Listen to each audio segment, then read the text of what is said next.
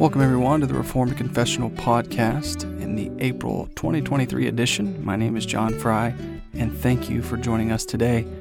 As always, Reformed Confessional exists to promote Reformed confessionalism, to proclaim the sufficiency of Scripture, and to extol the supremacy of Christ over all things. Praise God indeed.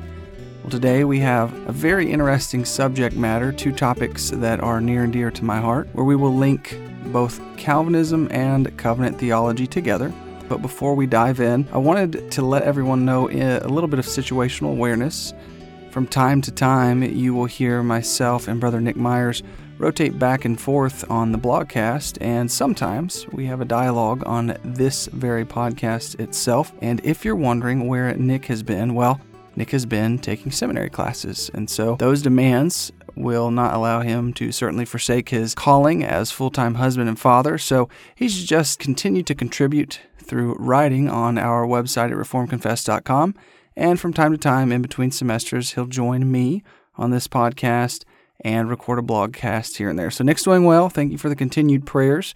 As you'll notice, we took the month of March off for the podcast for the fact that some of us were in seminary, as aforementioned, some graduating seminary, some starting new jobs, some men like Brother Aaron Cohen is filling a pulpit full-time now, and myself, well, I was busy prepping and, bless my wife's heart, having our third child. So here we are again in the latter portion of April to come to you and glorify God through what is hopefully edifying and sanctifying for you. So today, I'm very excited to discuss Calvinism, a gateway to covenant theology. Now, this comes from my heart to you. This is based on an article I wrote, and we posted October 1st. I'm thinking it was 2021. Really, it was just an observation from the church we were in to many men of God who I'd like to read and listen to. Basically, there are Calvinists amongst us who would adhere to the doctrines of grace that do not adhere to covenant theology.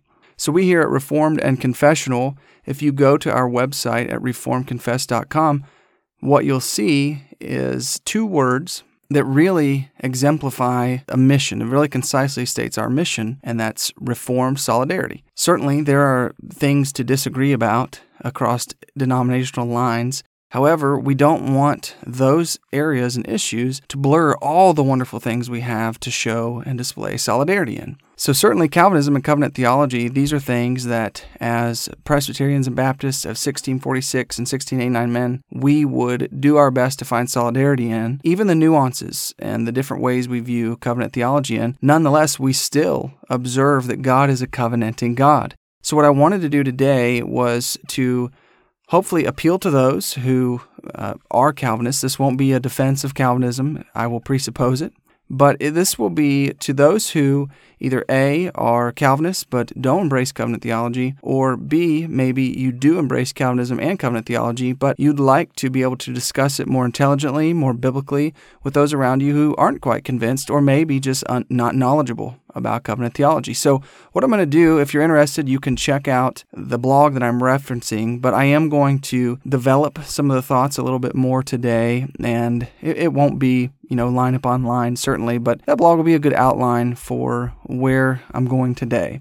So with that, what I think would be wise to do is start with the end in mind. I'm going to end up promoting the fact that the doctrine of unconditional election, which is a tenet of Calvinism, corresponds with the way in which God covenants with His people today and in the Bible. So that if an individual is convinced of unconditional election, it's not a very large bridge to build and cross into covenant theology. And here we get going. So what the first thing we'll do is define covenant. And the way that I'll do that is by utilizing two more modern authors, Brother Samuel Renahan, who represents the Reformed Baptist perspective, and then Minister John T. Rhodes, who represents the Presbyterian perspective. So these books here that I am quoting from, I can throw those in the show notes for you. Samuel Renahan's book is titled The Mystery of Christ, His Covenant, and His Kingdom. And John T.'s book is titled Covenants Made Simple, Understanding God's Unfolding Promises to His People.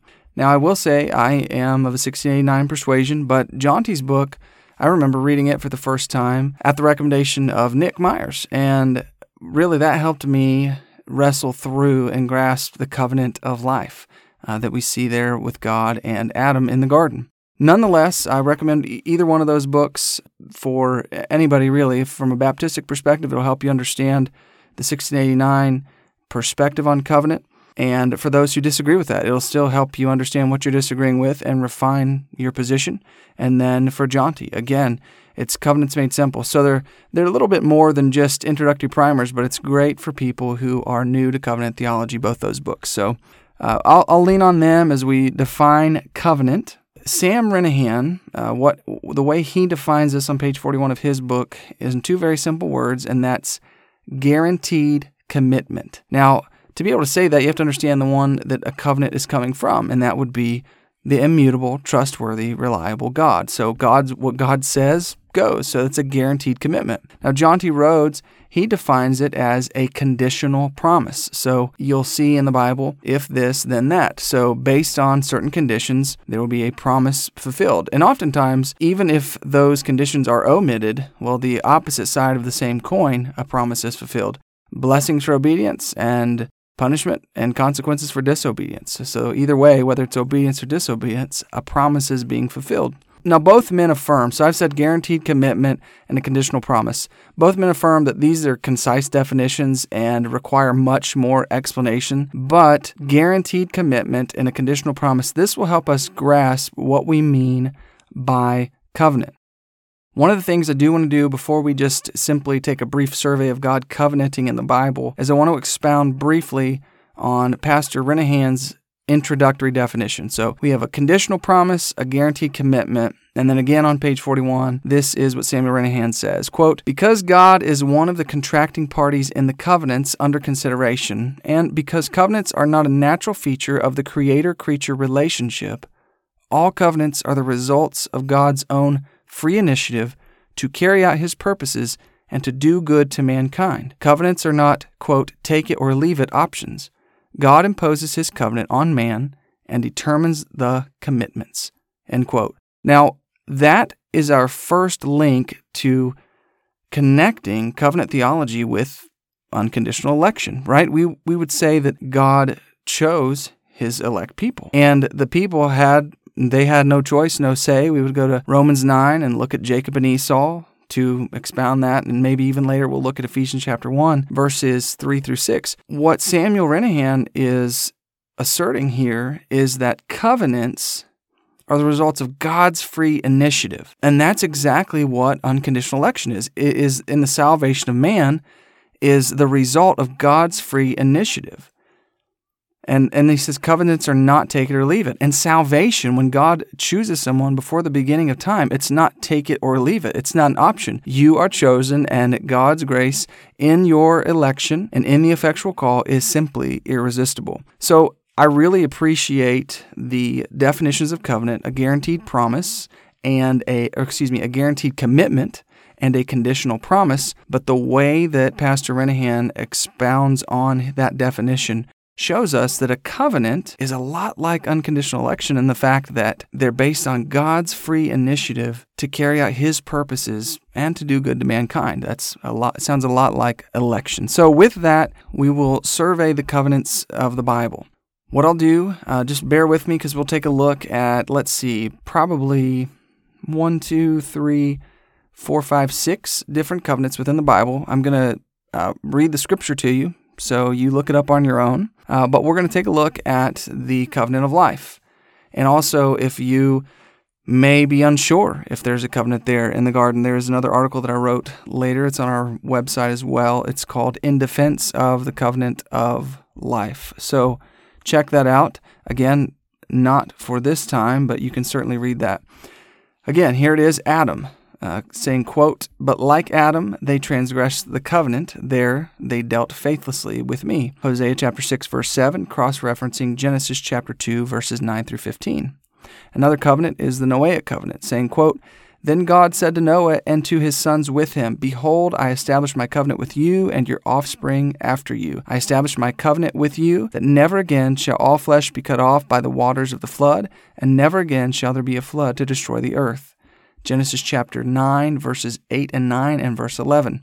So then here we see next Abraham, saying, quote, "When Abram was 99 years old, the Lord appeared to him and said, quote, I am God Almighty, walk before me and be blameless, that I may make my covenant between me and you and may multiply you greatly." Before we read 3 more, remember covenant is concisely defined as a guaranteed commitment. So there's a guaranteed commitment we've seen with Adam, with Noah, and with Abraham. And then with Moses, the Mosaic covenant, saying, quote, "Then he took the book of the covenant and read it in the hearing of the people, and they said, all that the Lord has spoken we will do, and we will be obedient. And Moses took the blood and threw it on the people and said, Behold the blood of the covenant that the Lord has made with you in accordance with all these words."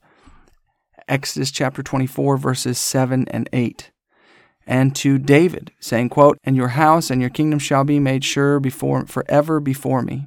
Your throne shall be established forever." 2 Samuel chapter 7, verse 16. And of course, later in the Psalms, that is referenced there in 2 Samuel chapter 7 as a covenant made to David, a guaranteed commitment. And then lastly, the church, saying, quote, "And likewise the cup after they had eaten, saying, This cup that is poured out for you is the new covenant in my blood." Luke chapter 22, verse 20. So we went from Adam to Jesus, and we see that from the very beginning, God chose to covenant with his people. So this is based on God's free initiative, his choice, his immutability, right?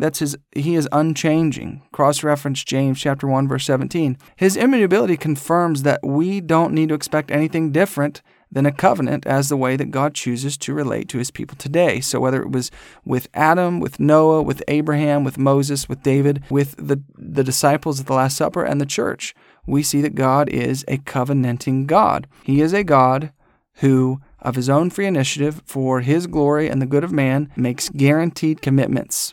So what I'd like to do at this juncture is connect covenant, our covenanting God, to Calvinism. And the first thing I want to do is reference B.B. Warfield, Volume 5 of his 10-volume works, the works of Benjamin B. Warfield.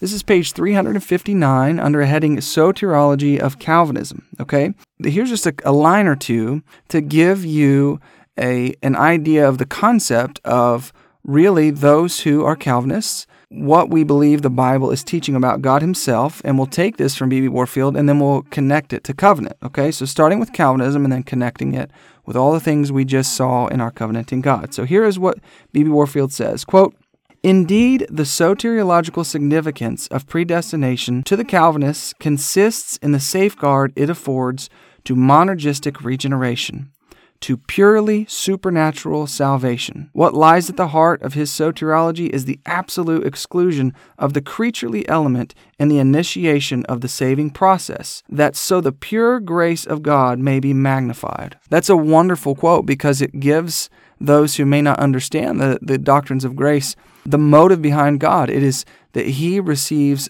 all the glory.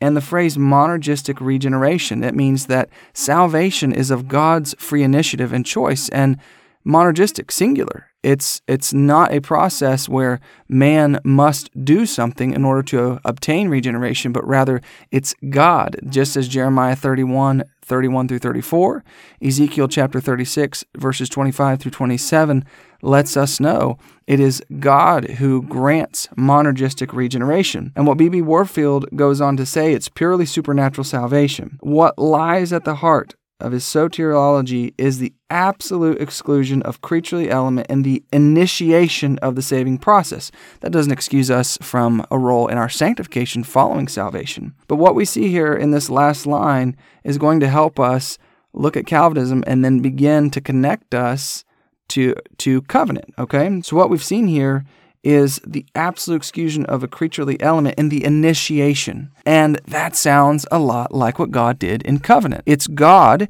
his initiation, that he initiated a covenant with Adam. He initiated a covenant with Noah when Noah found grace in the eyes of God. The Lord initiated a covenant with Abraham. The Lord calling Moses out of the wilderness, he initiated a covenant with Moses and the children of Israel. He initiated a covenant with David, the shepherd from Bethlehem. And then Jesus here, he institutes the Lord's Supper, and he initiates the new covenant with his body and his blood. And so you're again seeing how the initiation of God to make covenants is just like the initiation of God to bring people salvation.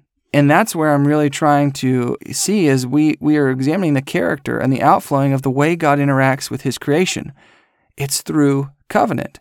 And there are some who are brothers and sisters in Christ that would affirm unconditional election, but maybe not covenant theology. When we see that in election, God is making the initiation, giving the salvation, the gifts of faith and repentance, monergistic regeneration, as B.B. Warfield put it, and that's exactly what it does in covenant. He initiates them, and those parties that are brought into initiation with them, just as Pastor Renihan said, it's not take it or leave it. It's you're in covenant with God because God said you are, and you either obey and keep the covenant or you break it.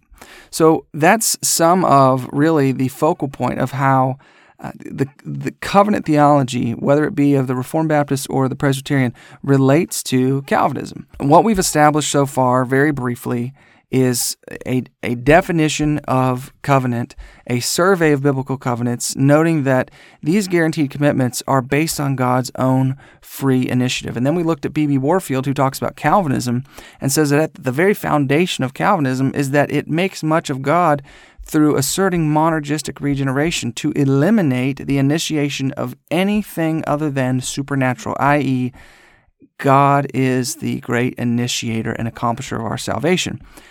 We look at unconditional election, and we look at covenanting in the Bible, and they are oh so similar. I'm going to read Ephesians chapter 1, verses 3 through 6 to support the doctrine of unconditional election, and then I'm going to make one more covenantal observation. Ephesians chapter 1, verse 3 through 6 says, "Blessed be the God and Father of our Lord Jesus Christ, who has blessed us in Christ with every spiritual blessing in the heavenly places, even as He chose us in Him before the foundation of the world, that we should be holy and blameless before Him. In love, He predestined us for adoption to Himself as sons through Jesus Christ, according to the purpose of His will, to the praise of His glorious grace, with which He has blessed us in the Beloved." This language is also interchangeable with the way God covenanted. He chose the people, the time, and the sanctions and the ratifications of the covenants, just as He chose people according to the purpose of His will. To bring into salvation, He chose people according to the purpose of His will to bring into covenant with Him. So they're very synonymous if you examine a biblical theology. So one concept, an example that I would like to bring right here is an Abrahamic observation. I know of no Calvinist or Arminian, no covenant theologian or person who would assert dispensationalism who denies that God entered into a covenant with Abraham, and that's seen in Genesis chapter 12, 15, and 17. So following the death of his father, Abraham dwelt with his wife and nephew in Haran. Now, historically, the natural division within the book of Genesis is between chapters 11 and 12. Now, here's the thing. The problem with that division between chapters in the Bible is that for the reader, it creates something of a gap where we often forget that Abraham was not the only man on earth when God chose to make a covenant with him. And we know that because Genesis 10 and 11 detail the descendants from Noah to Abraham. So Shem, Ham, and Japheth, the sons of Noah, they repopulated the earth. So when God comes to Abram in Genesis chapter 12 to make a covenant with him, here's what He did.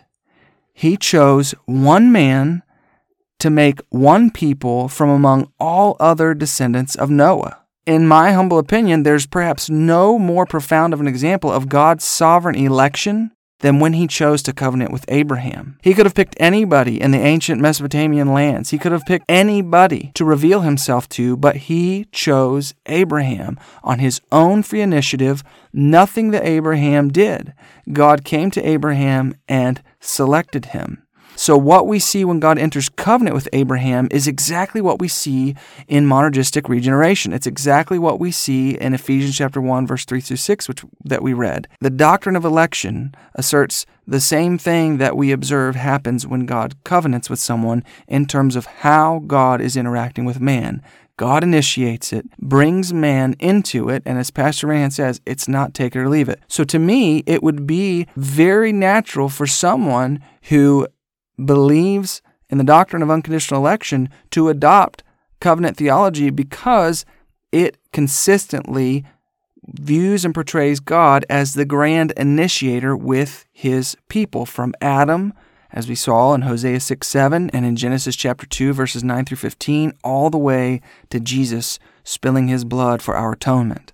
So I hope that makes sense to each and every one of you today. What I wanted to end with today is this small snippet from the article I referenced in October 1st of 2021. It says this: the inseparability of covenant and conversion.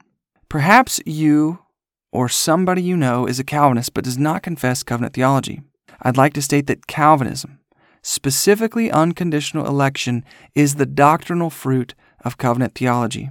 Hopefully you have seen the consistency between God's election of Abraham and the Abrahamic covenant and God's election of believers today and the new covenant. Lastly, please note how inseparable the covenant and the doctrine of election were for the saints who penned the Second London Baptist Confession of Faith, and which we know this is very much, nearly word for word, from 7.2 of the Westminster Confession of Faith, stating, quote, "Moreover, man having brought himself under the curse of the law by his fall, it pleased the Lord to make a covenant of grace, wherein he freely offers unto sinners life and salvation by Jesus Christ, requiring of them faith in him, that they may be saved, and promise to give unto all those that are ordained unto eternal life his Holy Spirit, to make them willing and able to believe." Praise God that he gives his Holy Spirit to make us, according to 1 Corinthians chapter 2, willing and able to believe. So my friends, again, we come in peace, in love, hopefully speaking truth in love, to edify the body, to help expose the word to the sanctification of the saints. Whether you adhere to Calvinism or covenant theology, or maybe you do both, I hope that you take these scriptures, these ideas, and wrestle with them. And we pray that the Holy Spirit works in you to bring about sound doctrine that leads to God-glorifying, obedient living. God bless you. Please visit our website at reformconfess.com, and we will see you next month with our articles that are released every Friday, our blogcast, and this podcast.